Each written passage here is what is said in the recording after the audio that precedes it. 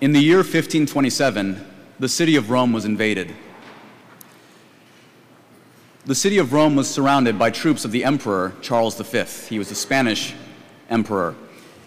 And this was a time in Europe where, the 16th century was very tumultuous, different kingdoms and empires vying for power, and part of that power was intimidating the Holy Father, getting the church to be on the side of the various empires.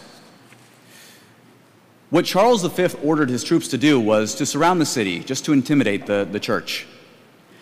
He did not order them to penetrate the walls. Thousands of his troops mutinied, and Rome was sacked. They entered the city looking for the Holy Father. To capture him, maybe kill him, who knows? And the only thing that was standing between the Holy Father in the Vatican and thousands of Spanish and German troops, 189 papal Swiss guardsmen. This is known as their famous last stand. They'd only existed for 20 years at that point. Most of them were killed. But they managed to hold the enemy forces back long enough so that the Pope could escape into safety. God protected Peter through his instruments, the Swiss Guard. And there's actually a heavy metal song dedicated to them. I will repeat that. There is a heavy metal song dedicated to the papal Swiss Guard, the men who defend the papacy. That is awesome. It's called The Last Stand. The lyrics are very family friendly. I will not sing it for you right now, but I've heard it multiple times. Let's go back 1,000 years prior. 452 AD, the Roman Empire. At this point, the empire was split into two halves, the East and the West. While the East was thriving, the West was in a state of corruption and decay. Barbarian kings were starting to take over the lands. The emperors had abandoned the eternal city of Rome. They were in the East, in Constantinople, or if there was any power in the West, it was in Milan in the north, in northern Italy. So who was running Rome, politically and civilly at that point? The Pope. The spiritual leader was also the political leader. And at this point, it was St. Leo the Great, the first pope to be known as such, as the Great. And during this year, Attila the Hun, known as the Scourge of God, was marching on Rome, taking all these lands.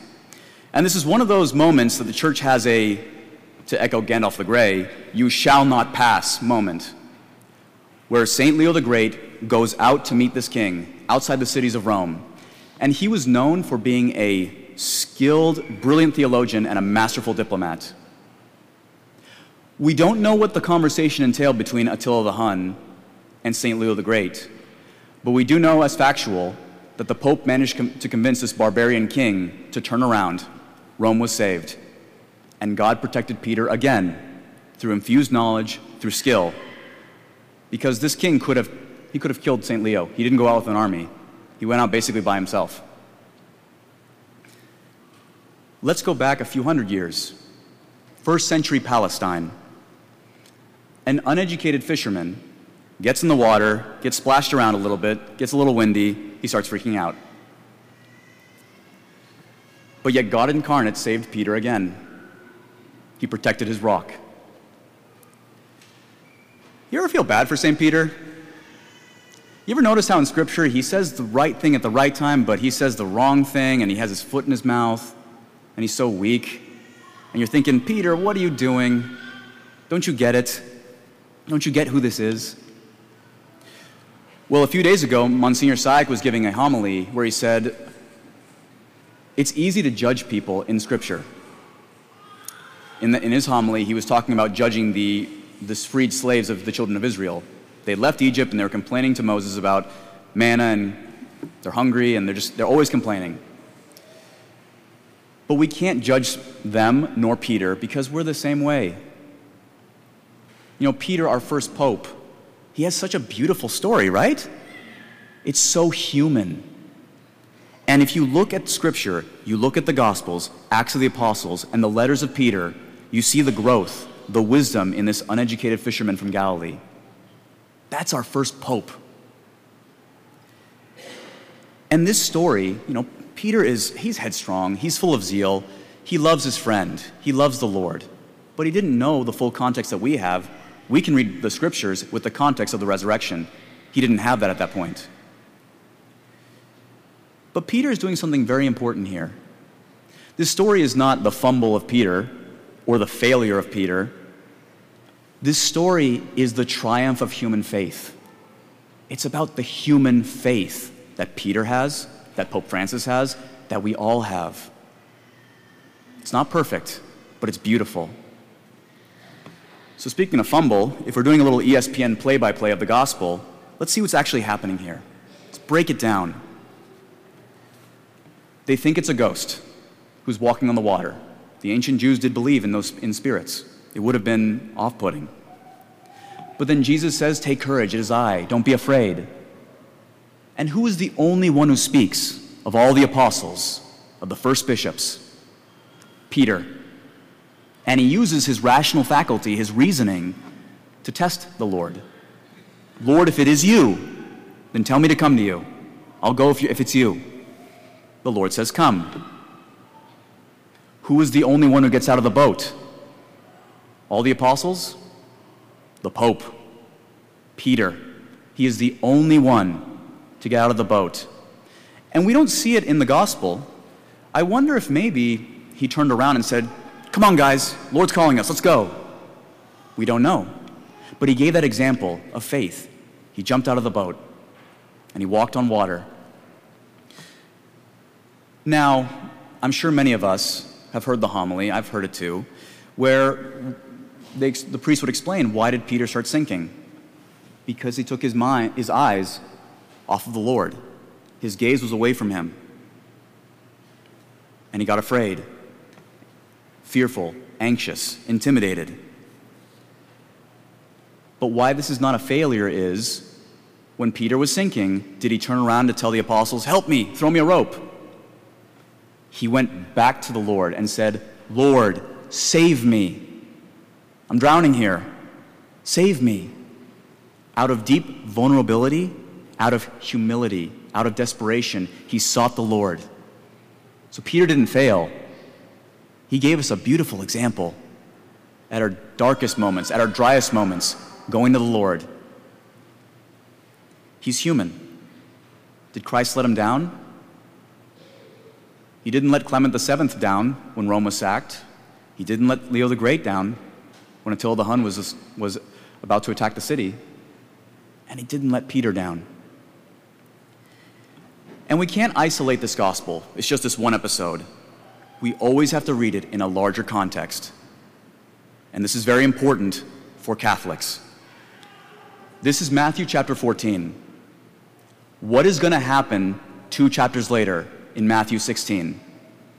So if anybody ever asks us, where does the Pope come about in Scripture? You say, Matthew 16, Matthew 16, Matthew 16. Proof of the papacy. That's when Jesus will ask his apostles, who do the people say that I am? Elijah, John the Baptist. And it's only Peter who speaks the truth. You are the Christ, the Son of the living God. And I wonder if Peter was reflecting on this episode when he said that boldly. And what does Jesus say? Blessed are you, Simon Bar-Jonah, before he was called Peter. You are Peter, and upon this rock I will build my church, and the gates of hell shall not stand against it. That is the birth of the papacy. But the story of Peter is much more than the papacy. It's the story of human faith. And his story is so human on many levels. Faith, yes, on one hand, and the priesthood and the papacy on the other. Wouldn't we want our popes, like Pope Francis, to keep that prayer of St. Peter on his lips and on his heart? Lord, save me. I can't do this on my own. Turning to the Lord to seek his salvation.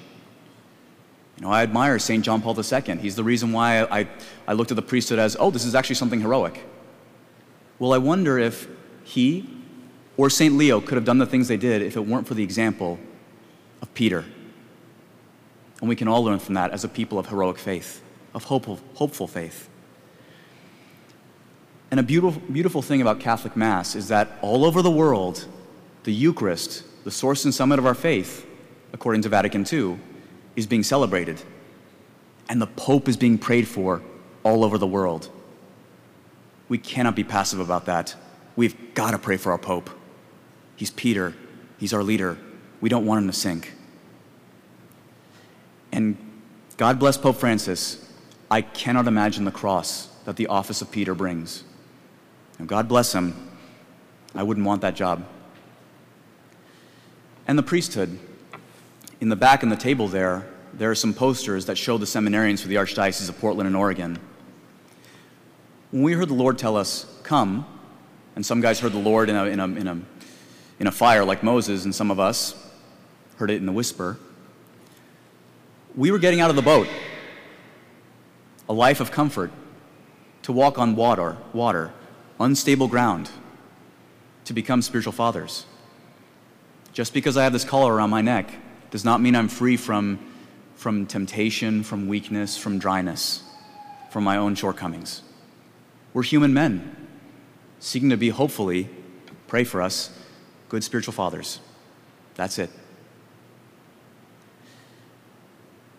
And in the humanizing of faith that St. Peter beautifully brings, welcome to the human race. We make mistakes. We say the wrong things. We have moments where we have constant anguish and sorrow in our hearts. And so often our anxieties and our shortcomings and even anger at the spiritual dryness, it can drown out that whisper. God won't always necessarily call us with a megaphone. Maybe he'll do it through other people, or he'll do it in the quiet, like with Elijah. That's where God was found, in the whisper of the heart. It's a beautiful thing, St. Peter, a beautiful child of God who became our first pope, and a beautiful example that's so human. I've had conversations where people tell me, well, why didn't Jesus pick, John, the beloved disciple? He was the most perfect out of all of them. He had a plan for him too.